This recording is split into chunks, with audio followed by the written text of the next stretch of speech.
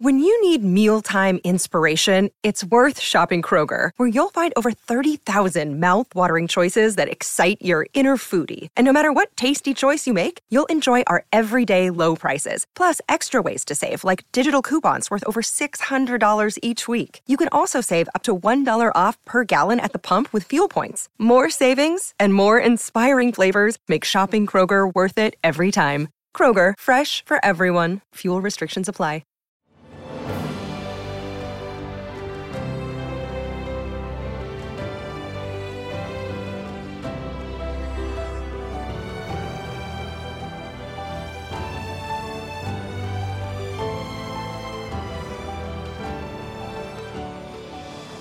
Welcome to the newest episode of Beyond the Fame with Jason Fraley. I'm your host, Jason Fraley, picking the brains of the top filmmakers, musicians, and artists of our time. Classic rock band Blue Öyster Cult brings more cowbell to Hollywood Casino at Charlestown Races in West Virginia on Saturday night.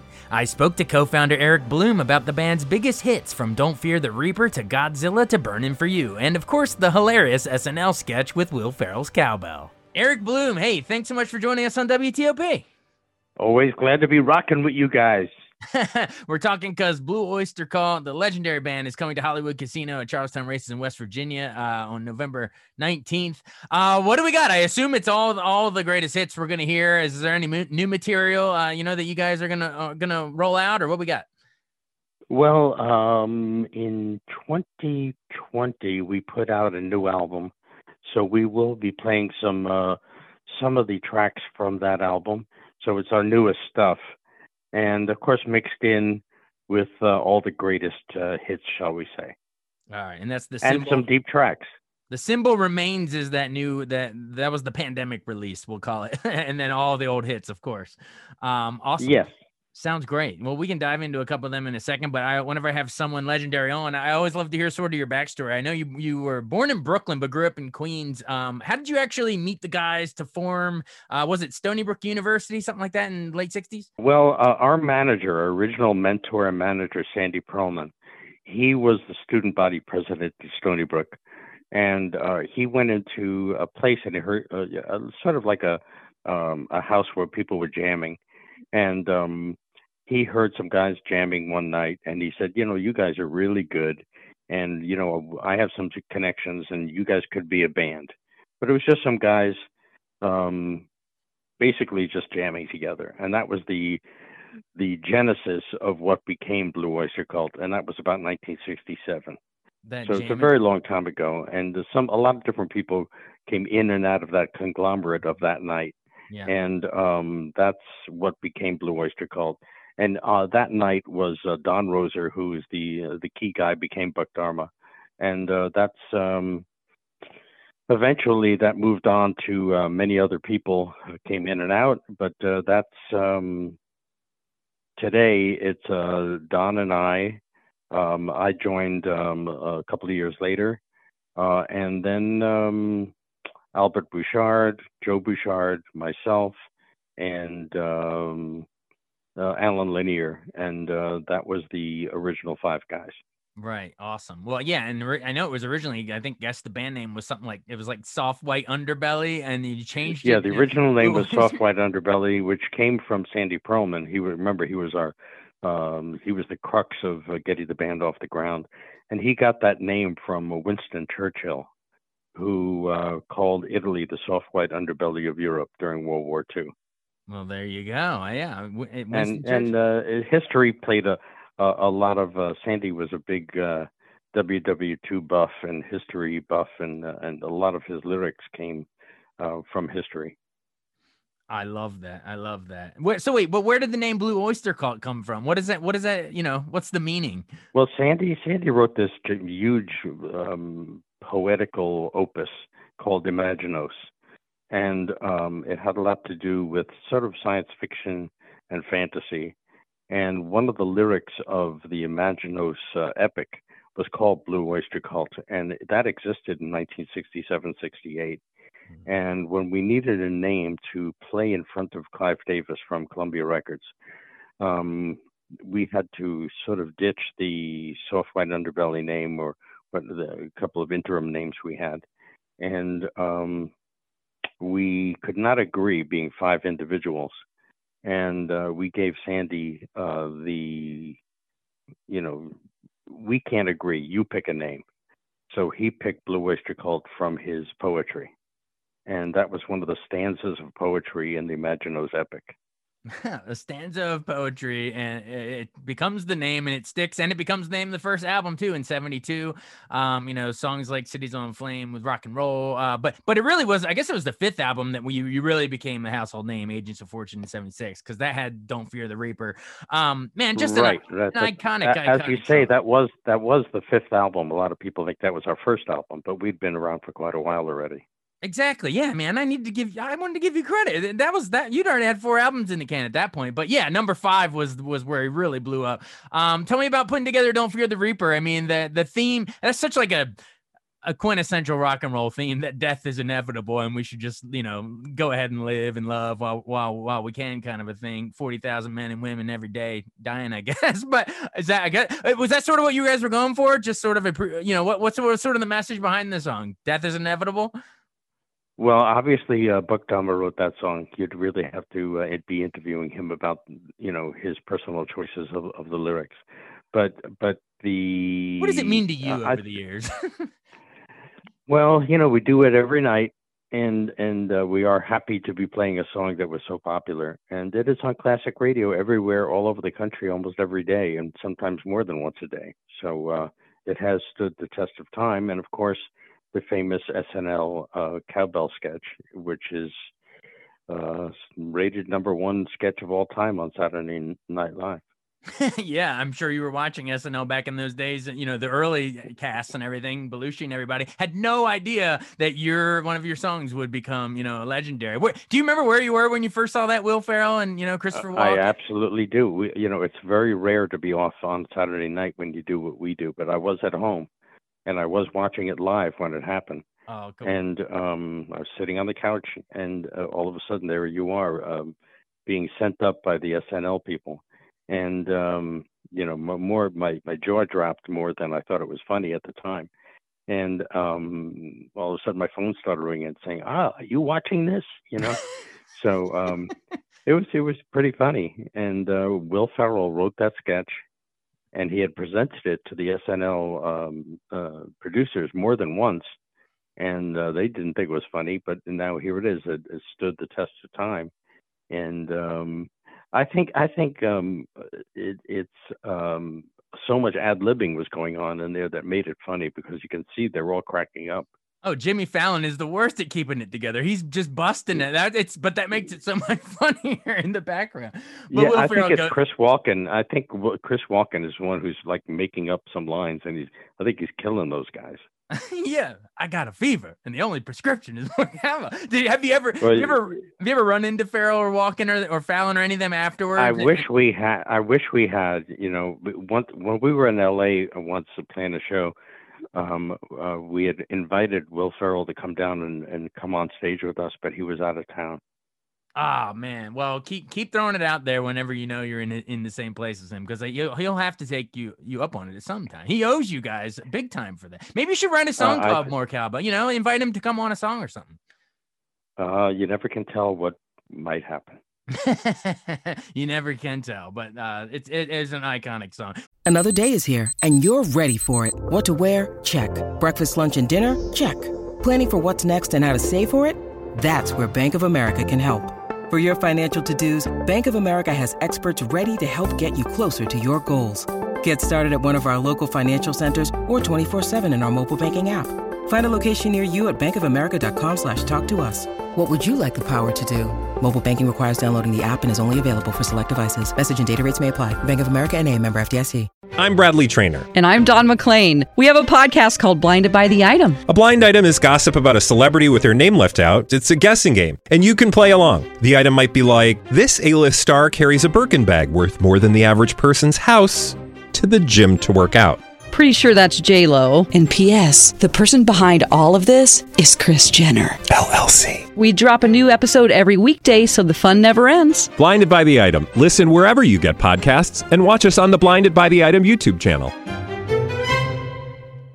Well, I know the next album really quick. I need to talk about Godzilla. Oh, there goes Tokyo. Godzilla. Were you? I know you mentioned big sci-fi fans and stuff earlier in the interview, but was that what it was? You just big fans of the movie Godzilla, or what caused I'd it? say that's exactly correct. I mean, we used to back in our early days when we, Don and I grew up in the New York City area, and when we were kids, they used to have monster matinees on Saturday afternoons, and every town had a local ghoul who would play. Some guy would dress up as Dracula and have a monster movie thing at midnight or something. And in New York, there was a guy named Zachary who had his own monster 11:30 TV show called Shock Theater on ABC in New York, and he would play monster movies and Dracula and Wolfman and Godzilla, and we loved that stuff as kids. So we would often talk about Godzilla and Rodan and Mothra, and so King Kong. Don wrote that. He wrote that heavy lick of that, and then all of a sudden it came to him that Godzilla would be perfect as a character for that music. Oh, absolutely. And just like Don't Fear the Reaper showed up later in pop culture on SNL, the Godzilla song just showed up again in, what was it, Godzilla King of the Monsters, I think, in 2019. That latest one of the blockbusters they just when they remade it. I think I heard a Right. cover Well, of it, right? they could have used it earlier, but no.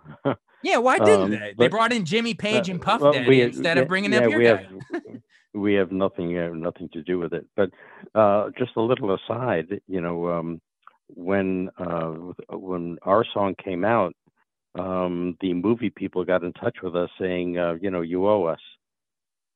That you do. I mean, they should be Yep. paying royalties forever, I think. But it's a great song. Well, maybe time for one more. I know we're tight on time, but my listeners will kill me if we don't talk about Burning for You off of that 10th album, Fire of Unknown Origin in 81. It was written by Rosa and I guess a rock critic, Richard Meltzer. Is that right? That's correct. Richard went to Stony Brook with Perlman and donates lyrics from time to time, and just sent in the lyric, and Don got a hold of it and wrote the great song "Burning for You," which was a hit in 1981. I love, in addition to the lyrics that they wrote, I love just sort of that. I always think of it as like a circular guitar riff. It's like it hits you hard, and then it's like it kind of loops around in your mind, I guess, a little bit. But do you know how that circular guitar riff sort of came up, or the idea to just hit you right in the face right at the beginning of the song? Well, again, that's a Buck Dharma song, and Yeah. and he we were very lucky that came out at the beginning of MTV, and that was a constant rotation song for the early years of MTV. Oh, everyone watching MTV could sing, "Burn Out the Day, Burn Out the Night." It was on all the time, but now we're not in the MTV was huge, but now we've sort of come on into the, what do you call it, the streaming and the Spotify and the Pandora age, and but people can still find your stuff, and it's played on classic rock all the time nowadays. When you add up the whole legacy and everything, I mean, do you think what's it going to take to get you guys in like the Rock Hall? I know you probably don't give a crap about that, but what's it going to take, man? We we have no say about the Rock Hall of Fame. That's strictly up to their board. But maybe it'll be posthumous. Well, don't fear the Reaper, because that means you'll be posthumously Hall of Famers. Maybe, who knows? I don't know. That's not for us to say. But if Judas Priest can make it, maybe there'll be time for us. Exactly. It sort of opens the door for other ones. All right. Well, we've hit the big hits, but if our listeners are coming out to the Hollywood Casino to see you guys, what is there like a I don't know, what's like an underrated gem or a deep cut that you've always loved that you might be able to slip in the set for them? Well, we just did 3 nights in New York about a month ago, where we played our first album, second album, and third album in their entirety. Oh, just in order? Wow. In order. The first night, the first album, the second night, third, et cetera. Yeah. And then we did 2-hour sets after each one of those of deep tracks. So all those 3 nights were sold out, and people flew in from all over people came in from Australia and stuff like that for these shows. So We wound up dredging up a few songs that we hardly ever have played before, and one of which is Cagey Cretins, which is a song that we never played before. And it was kind of fun. Last night we played it in Bangor, Maine, and the lyric in the song is "It's so lonely in the state of Maine." So it was kind of fun to play that in Maine, and actually be able to sing that to a Maine audience. Yeah, absolutely. They probably all knew it up there. Yeah, it's a Richard Meltzer lyric. It's a song that we never played before, maybe 2 months ago, in 50 years. That's cool. So, 50 years, break it back out. It was on ice for a long time, but that's really cool. Yeah, exactly true. Do you find that the audiences for these shows, is it like, obviously like people that grew up with the music and then now they're bringing their kids and, different generations? Do you find multiple generations out in the audience? I'd say that's also correct. People, 50 years, a lot of stuff goes on at 50 years. Yeah, maybe grandkids at this point coming to listen to some BOC. You never know. I know that's absolutely true. We have some 3-generational photos there at your shows. But, awesome. Well, it's an incredible run, and I really appreciate you joining us. Again, everyone, it's Blue Oyster Cult coming to the Hollywood Casino, Charlestown, West Virginia, November 19th. Mr. Eric Bloom, thanks so much. I really, really appreciate your time. All right, thanks, and we'll see everybody out there rocking in West Virginia. All right, give us some more cowbell. We'll be there. Bye-bye. Later. Thanks so much for listening to Beyond the Fame with Jason Fraley. Our theme music is Scott Buckley's Clarion. Remember to give us a 5-star rating if you like what you hear. We'll see you next time.